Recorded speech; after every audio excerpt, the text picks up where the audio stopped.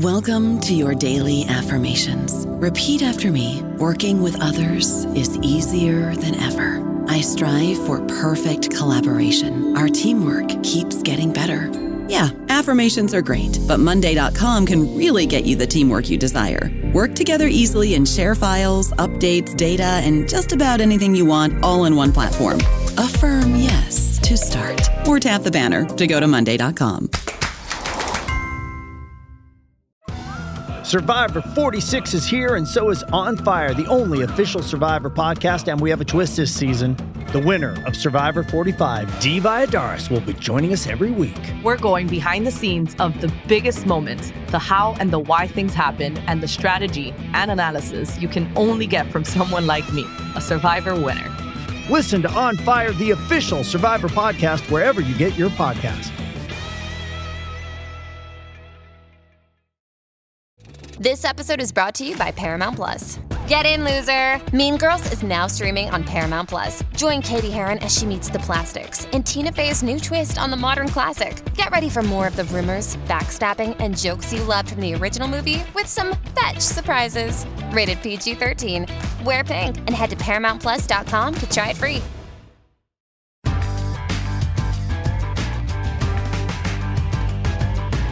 Hello everyone, and welcome to New Books in Folklore, which is one of the New Books Network's wide range of podcast channels.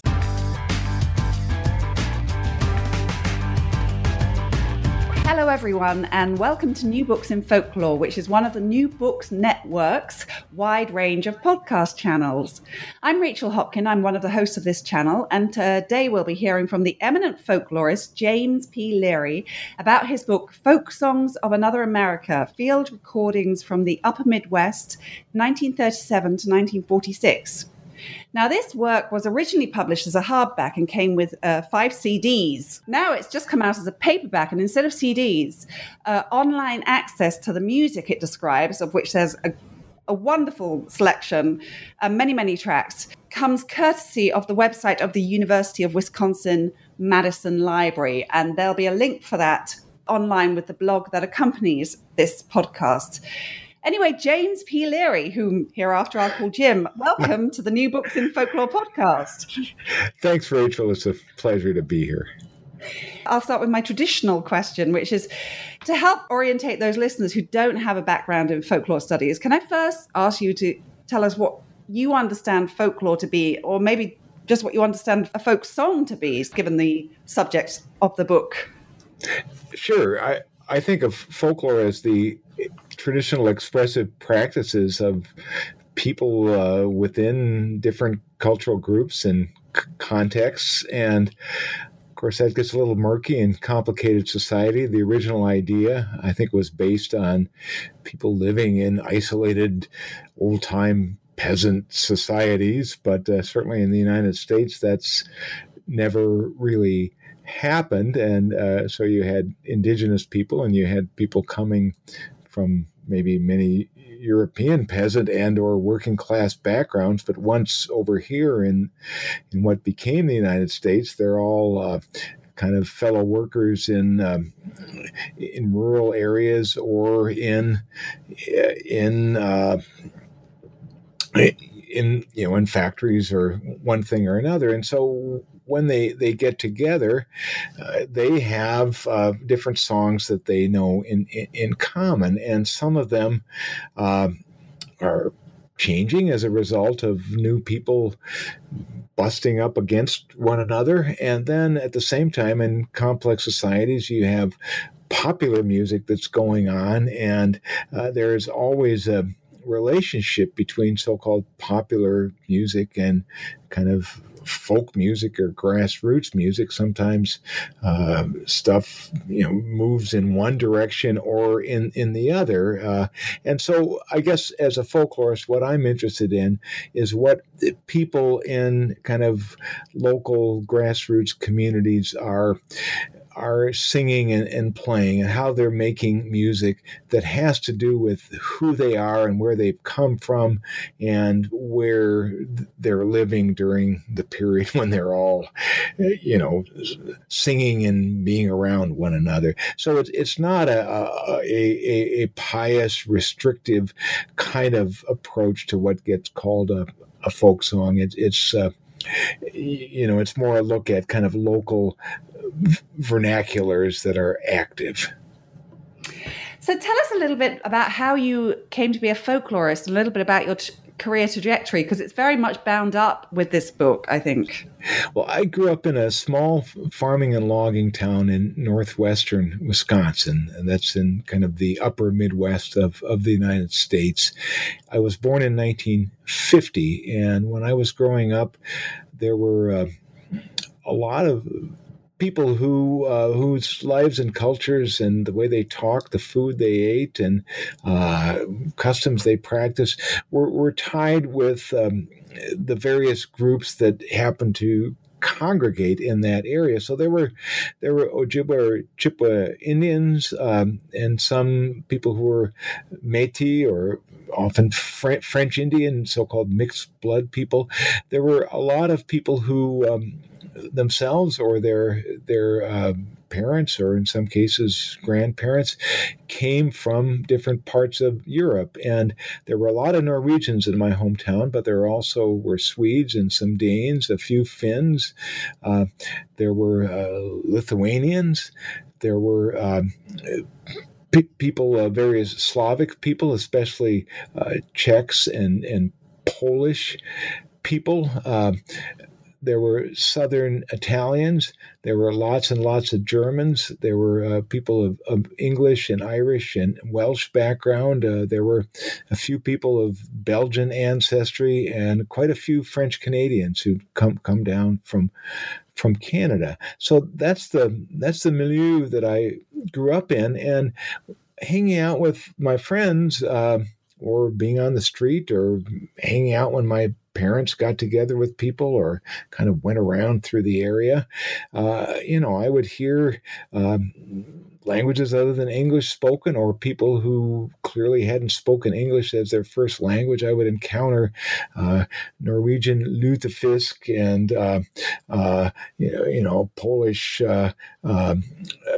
pierogies and Czech knedlíky or potato dumplings, and all these interesting foods. And then there was a lot of music. Some you could hear sneaking along with, by the time I was a teenager, you could hear in taverns, but over the radio, there was Swiss music and Scandinavian music and Czech music and Polish music, a lot of it mixed up with country western music and jazz and so forth. So that's kind of where I grew up. Now, I didn't really know that there was a field of folklore studies. My parents were journalists, and so they were observers of the area around them, and had a kind of a keen understanding of some of the cultural complications that they witnessed and participated in and experienced. But I didn't really know you could kind of study folklore or folk music. But when I was growing up, I developed a real interest in different kinds of musical traditions. And luckily, when I was an undergraduate in college, at the end of my sophomore year, I had some friends at that time, some of them older, who knew of my interest and actually knew you could also study folklore. And so I was lucky then to kind of find the path that the sort of official path, I suppose, or the pathway to work that intersected with the pathway of my own interests as a person coming from where I came from. Tell us now about this book, which I think is the product of a lifetime's work hitherto up till now.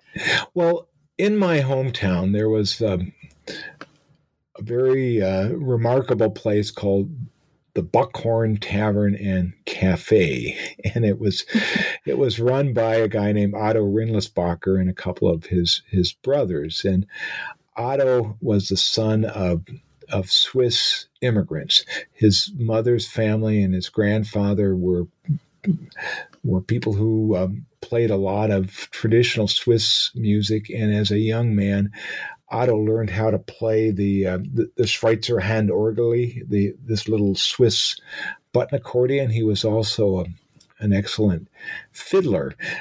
And there were Swiss in my hometown who had been recruited by local farmers as cheesemakers. So there was a little bit of a Swiss music scene. But Otto also, as a young man, to make a living, he worked in lumber camps, and he worked in sawmills and mills in Rice Lake. And in those camps, the work was done in the winter when they could move around the big timber, but on Saturday nights and Sundays, people had time for some recreation. And in the camps, there were Ojibwe Indians, and there were these Czechs and Germans and Norwegians and Swedes and Swiss and Irish and all of these other groups French Canadians that I'd mentioned before. And so there were a lot of tunes that were played, and Otto learned a lot of those different kinds of tunes, especially on fiddle. Also in the early 20th century, there was an immigrant Norwegian musician named Torstein Skarning, who was an accordion virtuoso, and he had made 78 RPM records in Norway before coming over, and then he toured all around Wisconsin and Minnesota into the Dakotas, and he recruited Otto and eventually Otto's wife to back him up, but also as part of a kind of a variety show, ethnic vaudeville show in the upper Midwest. Skarning would do kind of Norwegian and classical numbers on his accordion, and Otto would play Swiss numbers along with his wife, and then they would play for a dance. So he was playing that stuff. In the 1920s, Otto's wife, Iva, was a skilled guitar player, and Hawaiian music was a big deal. So she learned how to play a Hawaiian lap steel guitar. And then in the mid-20s, Henry Ford, who was worried about the corruption of American civilization by a conspiracy of blacks and Jews who were foisting jazz upon teenagers and so forth. Henry Ford sponsors these old-time fiddle contests through his dealerships, and they didn't necessarily buy into the ideology or even know about it, but Otto was involved in these old-time fiddle contests in the mid-1920s as well.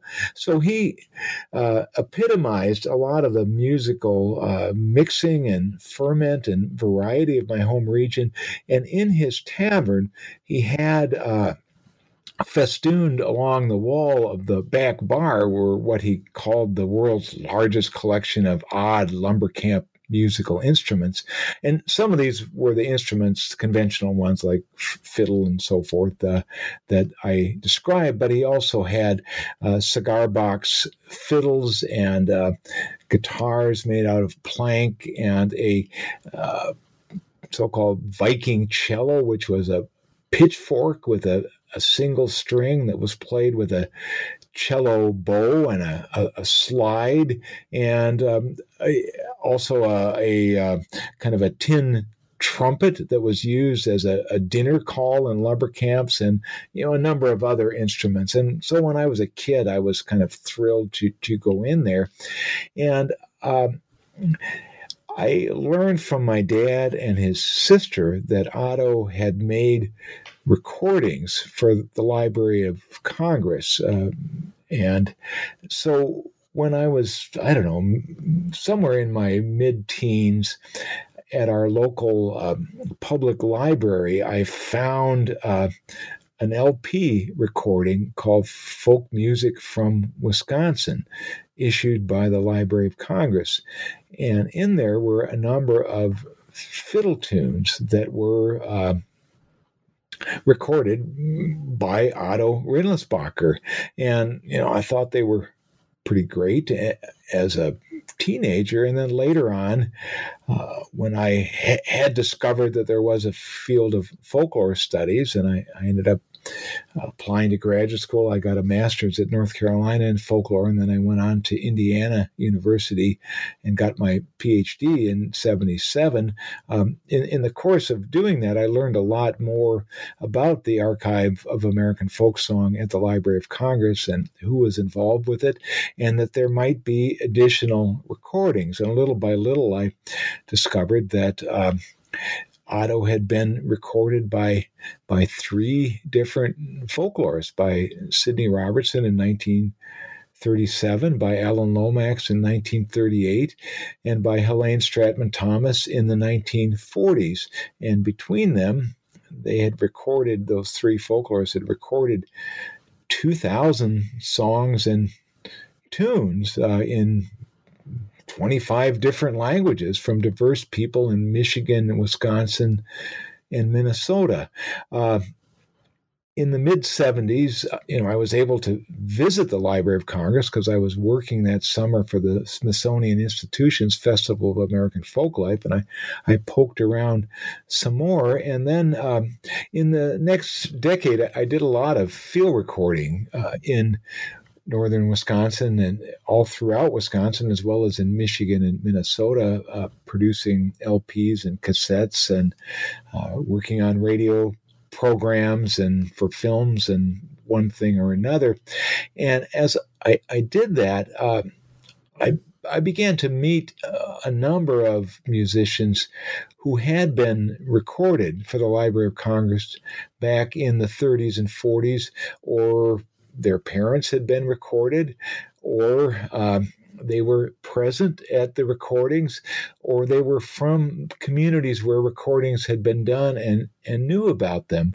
So after a while, I started to produce little radio programs involving some of those people who, in one way or another, had been involved with the Library of Congress recordings in the region.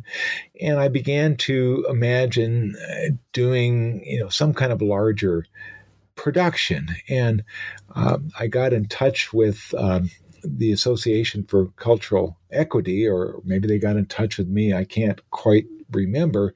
And initially, I had thought about doing one CD focusing on Alan Lomax's recordings in Michigan in 1938. And they encouraged me to think bigger. And so, like a fool, I did. I began to think about doing something much bigger that would look at these 3 folklorists who did work in the region and try to find a way of representing all of their work within a single kind of multimedia production. And this is what we have now, which is quite incredible. So, of course, in the original hardback edition, it came with 5 CDs, and now these tracks are all online. And anyone can access them through the University of Wisconsin-Madison Library's website. You've divided the book up largely according to the collectors, right?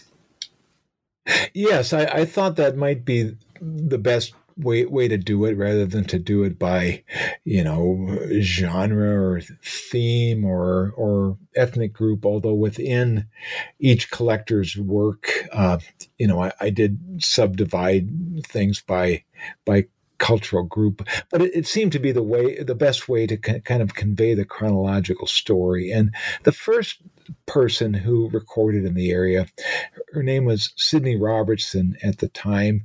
She was born Sidney Hawkins, and she has conventionally a man's name. It's spelled like the male spelling of Sidney. I think her parents wanted a boy, but she grew up in a well-to-do family in the greater San Francisco area. She was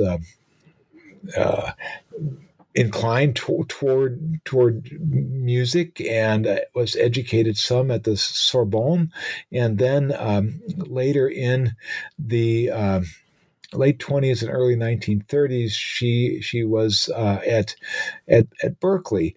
And she became very interested in American kind of folk or roots music. A former Berkeley professor, Charles Seeger, the father of Pete Seeger, and Charles Seeger was, of course, one of the founders of ethnomusicology as a field.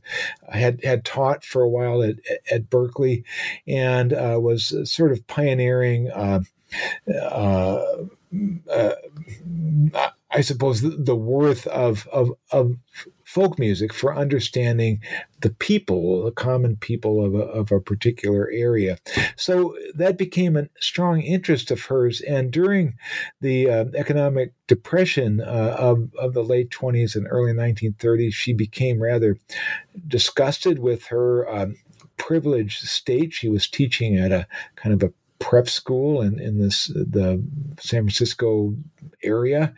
And so she went to New York City to work in a settlement school for the poor and working class children of new immigrants or rural people who had come to the city. And during that period, Charles Seeger was who also taught at the New School for Social Research in New York City, was hired by the Franklin Roosevelt administration as part of their Depression-era projects. He was in the resettlement administration, which also became known as the Farm Security Administration, and he was in the Special Skills Division. And his particular orientation was to kind of buoy up the spirits of people who were down and out in the hinterlands by calling attention from the august vantage of Washington to their own music, and also to encourage them to make and share that music as a way to kind of keep their spirits up. So Sidney Robertson soon after was hired, and she worked in a number of places. But in 1937, she was in Wisconsin, also doing work in Minnesota, and began to discover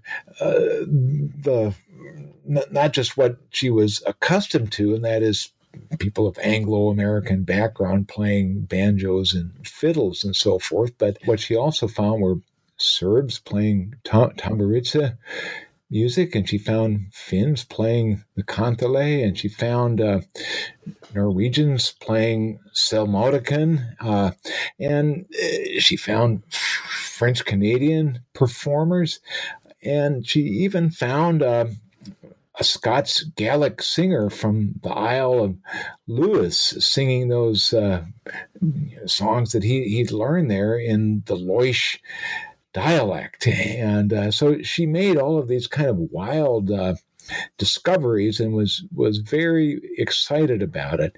And in early 1938, she realized she had an opportunity to return to Northern California to do a similar recording project. And so she went back there and eventually did a very cool project that as we speak, Kathy Kirst of the Library of Congress is working with Dust to Digital to put out a wonderful reissue sampling some of that recording. But Sidney Robertson wrote to Alan Lomax, who was then the assistant in charge of the Archive of American Folk Music at the Library of Congress, and said, you must come to Wisconsin.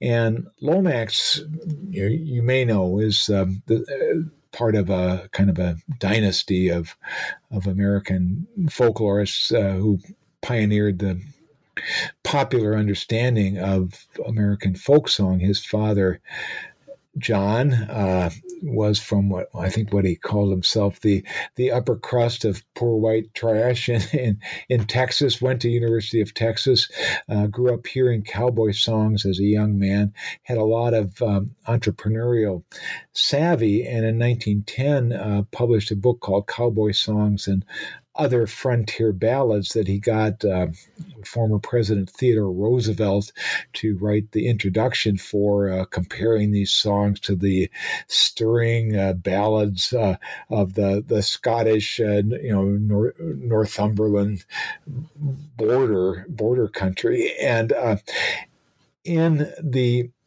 early 1930s, John Lomax was making recordings for the Library of Congress and took his teenage son, Alan, with him on a famous trip through the South in 1933, where, for example, they recorded Leadbelly for the first time. Alan Lomax was also famous for making the first recordings of Muddy Waters or McKinley Morganfield when he was a tractor driver in Mississippi on Stovall's plantation. And he did a lot of important early recordings of Woody Guthrie as well as recording in Haiti. Very few people know or knew until recently that he did recording in Michigan and a little bit in Wisconsin.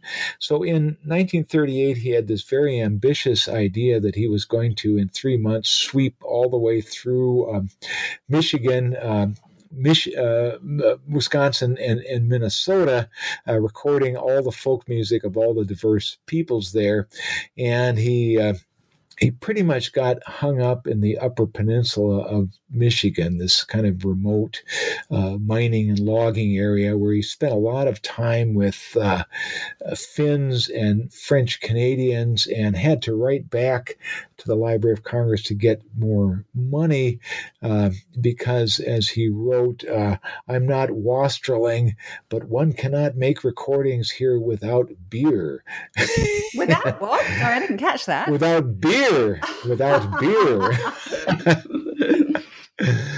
So there he was with this, giant portable disc making cutting machine and a big bulky microphone and blank discs, an extra supply of needles, and then he'd record discs and have to label what they were while driving around in his car from various singing beer parties, one to another. But he recorded an astonishing number of performances, about 1,000. Sidney Robertson had recorded maybe about 250 or so. And then Lomax had to return to Washington, D.C. for other tasks late in the fall of 1938, and he wrote to the University of Wisconsin-Madison Music Department to see if anyone would take up the work. And there was a very spunky woman, Helene Stratman Thomas, who had a music degree. She was an instructor in music there, but she also had business training, and she was very well organized. And she was also a very capable driver, willing to drive at breakneck speed down narrow gravel country roads traversing the state of Wisconsin, which she did in the summers of 1940 and 41. And then there was a break during the war years because of shortages and restrictions on gasoline and tires, and then she went back and made some final recordings in 1946. So she recorded over 700 songs and tunes. And so what I did with the project was then to have the first CD reflect Sidney Robertson's recordings. The second one focuses on a group from my hometown that involves Otto Rindlisbacher that I talked about, and some of the odd lumberjack musical instruments. And these recordings were made both by Lomax, who recorded Rindlisbacher and the Lumberjacks in 1938, and Sidney Robertson, who had recorded them the year before in 1937. Then there's a CD and accompanying notes with Lomax's Michigan recordings, plus one day recording a Chippewa or Ojibwe fiddler in northern Wisconsin. Then there are two CDs of Helene Stratman Thomas's work in Wisconsin. And as you mentioned, we issued all of those. We had to make digital transfers of deteriorating discs. And once the transfers had been made, then we had to do cleanup of the sound. And in some cases, we had to do speed correction because some of these were made with shifting power sources. So they were a little slower or faster. So we had to make those adjustments, which meant I had to work in different ways to raise a lot of money to do that. And then initially, we were able then to raise some more money so we could package all of these discs with the book all in one package, but price it at a price that everyone could afford. We couldn't raise that money again for the packaging and production of the accompanying CD at the same cost. And so our solution was to put up everything online and just have it available free, with the book part being like the world's largest set of liner notes. And I should also mention that the project included a film, as if Alan Lomax wasn't kind of ambitious enough, by carrying around all this recording equipment. He also took with him a Technicolor movie camera. And he made silent film footage of a lot of people he recorded. Sadly, some of the film footage was stolen. We don't know why, but some of it was stolen from his car. But he brought the rest back, and Guha Shankar of the Library of Congress digitally restored the film. At first, I thought it was black and white because I'd only seen a video copy, but it was color. And he did not keep very good notes about who was in the film. So I had to use a lot of internal evidence to figure out who was in the film and where. And in some cases, I could rely on next of kin or other kinds of evidence. And then we had to try to match up tracks by performers with footage in the film. And we also used some still images, and we had some of Alan Lomax's field diaries. And I got the eminent country music scholar, Bill C. Malone, who happens to live nearby where I live now in Wisconsin, but Bill is originally from East Texas, and his dialect is at least somewhat similar to Alan Lomax's, who was a fellow East Texan. So I recorded Bill reading Alan Lomax's field notes and correspondence, and then kind of worked out a film treatment or sequencing with Guha, and we went out. I went out to the Library of Congress, and we did a rough cut of the film, and eventually Guha finished it up. So that was a DVD that came out with the original production, but now it too is available free on the University of Wisconsin Library's Folk Songs of Another America site. Right. So this was a monumental undertaking. And although you sounded a bit sad that you hadn't been able to raise the money to put everything together into a new set, it's actually turned into a great advantage. We can all hear these tracks or see the film. Absolutely. And the other thing I should mention is beyond the technical and fiscal challenges of this, the fact that the songs were in 25 different languages, and not only that, but strange, or not strange, but many dialects thereof, and then sometimes complicated by mixed language or by esoteric occupational speech or jargon, made it a real challenge to to get the lyrics and then to do translations. And but because we had the stuff in digital format, then I could send digital files to friends who knew Welsh or Lithuanian or Quebecois French or Ho-Chunk or some of these languages. And so that too was kind of a monumental challenge. Right. I should say that the book was the winner of the Association for Recorded Sound Collections Award for Best Historical Research in Folk or World Music, and a Grammy Award nominee for Best Liner Notes. And if you look at actually I got kind of tearful when I was looking at the reviews because they're just all so stellar, it's truly amazing, monumental, a stunning work of curation and scholarship. So comprehensively detailed and thoroughly vetted that it would be hard to see where one would have a complaint about this magnificent volume. It's just like people falling over themselves to praise it, which I'm not surprised about. But it's lovely that your work is getting this acclaim. Well, it was such a thrill to read all of those, and as you say, it I feel like I worked on it my entire life. Little by little. I'll never do anything like it again. But it was just, I felt like there were a couple of small mistakes in there that I was able to, at least, I hope, address in the short introduction to the paperback edition, but for the most part, with a lot of help from a lot of amazing and generous and highly skilled people, I think we nailed it. So it is a good feeling. So we're going to have a little listen to a few of the pieces. Now, I'm going to tell the listeners this is not going to be high quality audio because what I'm doing is playing the tracks on one computer and recording them on another. But the listeners can access the tracks directly via the website that we've been talking about, where they'll hear how wonderfully they've been digitally remastered.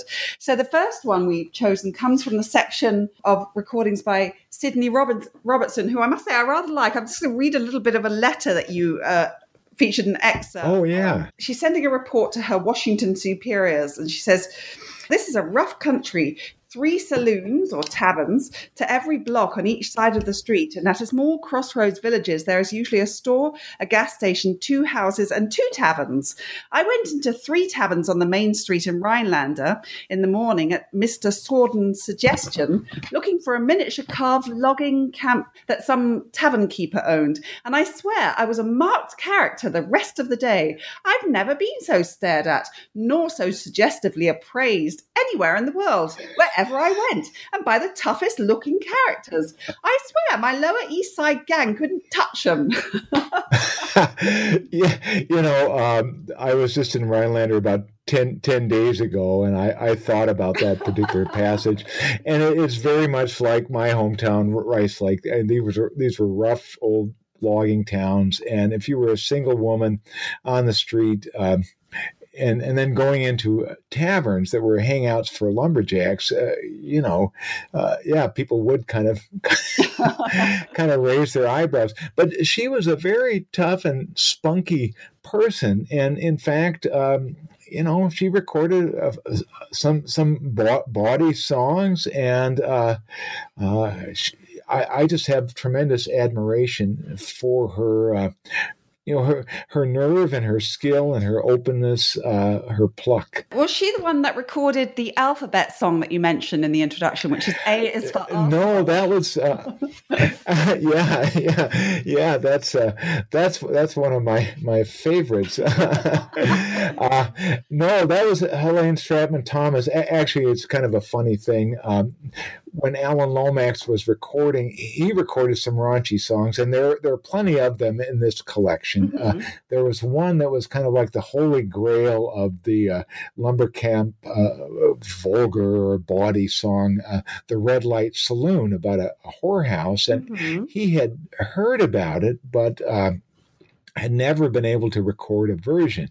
So he asked Helene Stratman Thomas specifically to hunt for this song, and she found people who knew it, but they didn't want to sing it for her.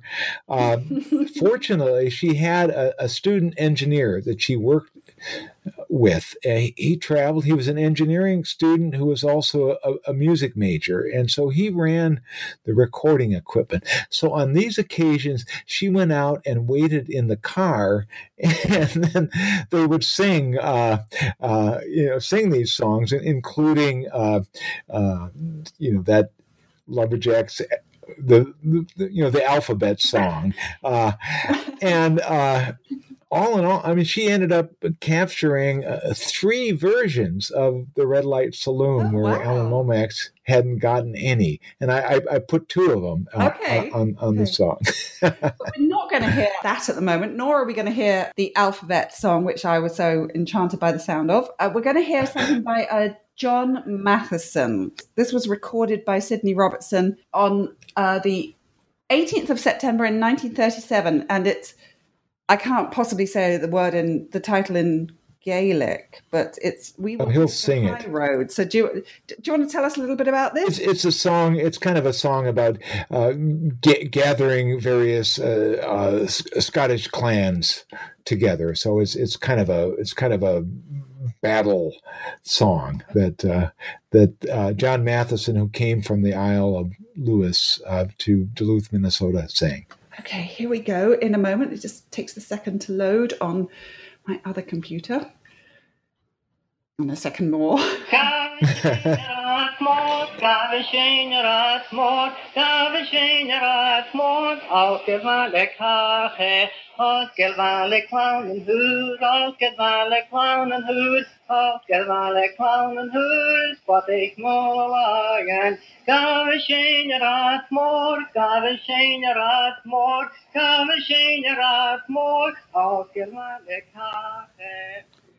So you say in the liner notes, this is similar to the tune of London Bridge is Falling Down. It certainly sounded very familiar to me via that. Yeah, and one of the cool things about Matheson is there is currently in the Minneapolis, St. Paul greater area, a singer of Scots descent, Laura McKenzie, who sings in Gaelic, and she. I shared. I've worked with her some at different festivals, and I shared these recordings of Matheson. There were 13 tracks altogether. 4 of them are on this Folk Songs of Another America. And she decided she wanted to do a new production with new recordings that she and other people made of all 13 songs. And she was able then to get in touch with Matheson's granddaughter. I had contact for that and made a really fantastic CD and has been doing concerts related to it. So one of the exciting things, and I guess one of the reasons why I've done this project, one of the many reasons, is to put the music of the Upper Midwest into circulation in hopes, in part, not only that people would learn about it, but also some people would take this up instead of looking to other parts of the country or the world for inspiration. They could find some things right here. The next track we selected, so we had a look at one from each section. So the next section, which was about lumberjacks, you picked out Stearman's Valse. Yeah, and this I chose this in part because it was made by someone I knew in the late 80s. I was co-producing a radio series called Down Home Dairyland, and I interviewed Ray Calkins, who plays on this track. He was living in a little community, Chetek, near my hometown of Rice Lake, in a rest home. He was in his 90s, and he talked to me and recorded different songs and tunes. But this one is played on a homemade guitar, a lumber camp made guitar that he called the Paul Bunyan harp, after that kind of woods giant. And the tune that he's playing, he called it something like, I don't know, Paul Bunyan's Waltz or something like that. But it's a well-known Scandinavian tune called Stearman's Valse, pilot's waltz, like the pilot of a ocean-going vessel. And so you'll hear him play it on this kind of simple lumber camp instrument, and it's kind of an interesting instance of exchange across cultures and kind of renaming of songs that happened in the upper Midwest region.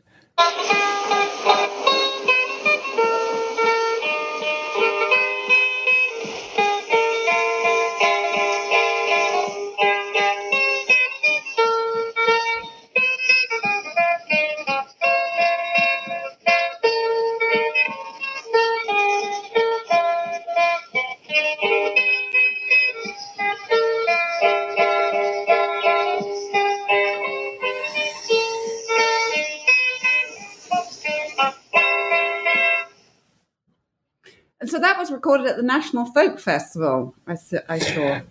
That's right. Yeah, partly as a result of Sidney Robertson's efforts in Wisconsin, but also through the efforts of Sarah Gertrude Knott, who founded in the early 30s this annual event called the National Folk Festival. Otto Rindlisbacher and the Wisconsin Lumberjacks, or he was asked to put together a troupe for the National Folk Festival that was happening in Chicago, and so it occurred there in 1937, and then the next year, the same group, Wisconsin Lumberjacks, went out to Washington, D.C. To perform. And so Sidney recorded them in Chicago in 1937, and then the following year, Alan Lomax recorded them in Washington. Now, in the next section, the section devoted to recordings made by Alan Lomax, and the track that you chose from there was by Exilia Belair. Now, tell us a little bit about Exilia. Well, Exilia and Mose Belair, they can actually be seen in the film that goes with this, sitting outdoors singing a duet. But they had a big house and a large family. They were very sociable. They were a French-Canadian family. So that's where a lot of these recordings were made, and also through their contacts. In the late 80s, I knew about all these recordings made in this community of Baraga, Michigan, and they had a little area called Frenchtown. And so I wrote to the local paper listing the names of a whole lot of people who were recorded to see if anyone remembered them, if there were descendants around. And I was able to go back to that community then and meet a lot of descendants, including a number of Mose and Exilia Belair's daughters who were present and who experienced those recordings and could talk about them. So this song is a French-Canadian song. It's well known in Canada, and it's one of those macaronic songs, and it's about a young woman and her misadventures going to market. But in the Upper Peninsula of Michigan, there's a community called Marquette, and so she sings that I went to Marquette, and she's mixing French and English back and forth. So this is Exilia Belair. I went to Marquette à mon panier de Saint-Marbras. En Marie, j'ai rencontré la fille de l'avocat. Oh, I love you. Non, mais yes. Oh, I love you. Non, mais pas. I bought some apples. It's not a fault. I bought a dozen. Pourquoi vous les faire? Oh, I love you. Non, mais yes. Oh, I love you. Non, mais pas. I bought some apples. Wonderful stuff. And we're moving into the recordings of Helene Thomas. We're going to cut straight to the last CD and hear a little bit of a Polish piece. Matusz Moja, yeah. This is Bernice Barnock. And she and her husband were journalists in Stevens Point, Wisconsin, which is the largest rural Polish area in the United States. And they had quite a repertoire of traditional songs. This is a song a young girl is asking her mother support to marry a handsome young fellow with curly hair. Matuś moja, Matusiu, wydaj mnie, za Jasia spodobały mi się kółeczka upasały rana. Oi danna, oi danna, oi danna, oi danna, oi danna, oi danna, oi danna, oi danna. So, of course, all our listeners should go straight to the website and find all of these. I think it's 187 tracks altogether. Is that right? Yes. Once you get to the site, you can scroll down, and my daughter, who's an artist, made some beautiful woodcuts, kind of emulating 19th century broadsides for each of the CDs plus the film, and you could click on those to browse through all the tracks, or else you can search by a language or an ethnic group or something like that. But it's folk songs of another America. So you said a little bit earlier that one of your reasons for creating this project was because you wanted musicians today to know about this music and include it in their repertoire. I was curious to know why people haven't known so much. It seems to have been an underrepresented area in terms of coverage of its music, because we all know about the Appalachian folk music and the country music in the South and so on and so forth. But this area is incredibly rich. Why is its richness not so well known, do you think?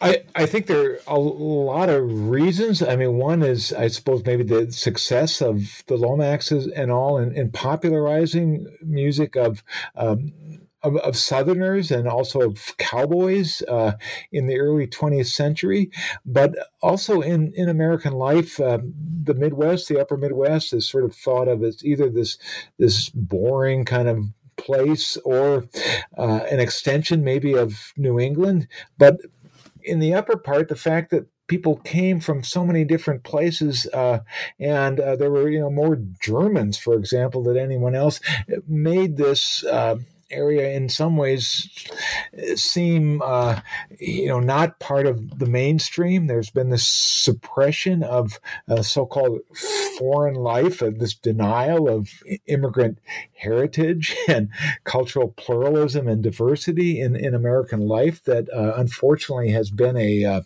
kind of a continuous thread in the United States.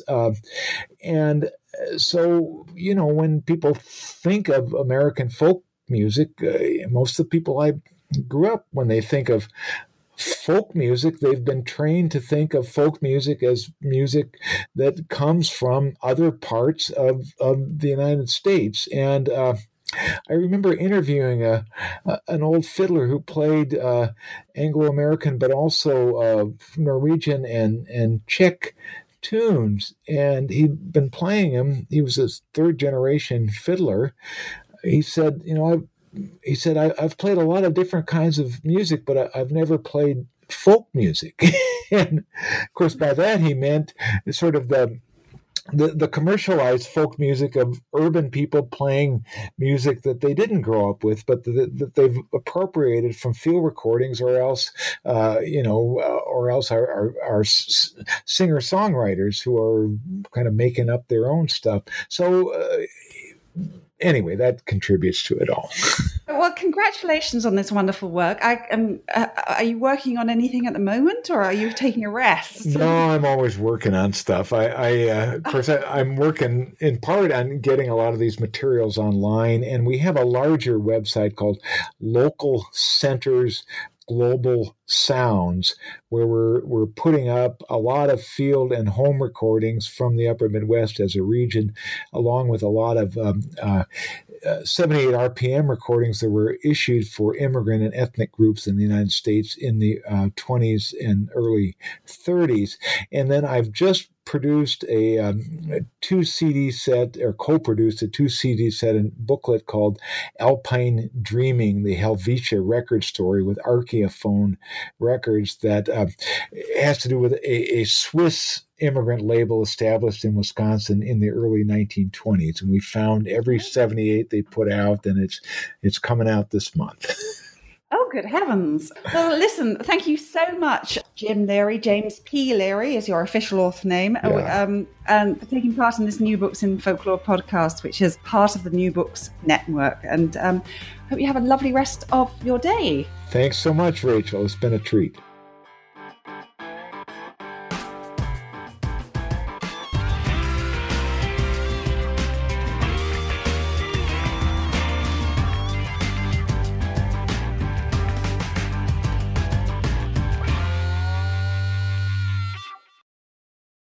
Hey guys, it is Ryan. I'm not sure if you know this about me, but I'm a bit of a fun fanatic when I can. I like to work, but I like fun too. It's a thing. And now the truth is out there. I can tell you about my favorite place to have fun. Chumba Casino. They have hundreds of social casino style games to choose from with new games released each week. You can play for free anytime, anywhere. And each day brings a new chance to collect daily bonuses. So join me in the fun. Sign up now at ChumbaCasino.com. No purchase necessary. VGW Group. Void where prohibited by law. See terms and conditions. 18+.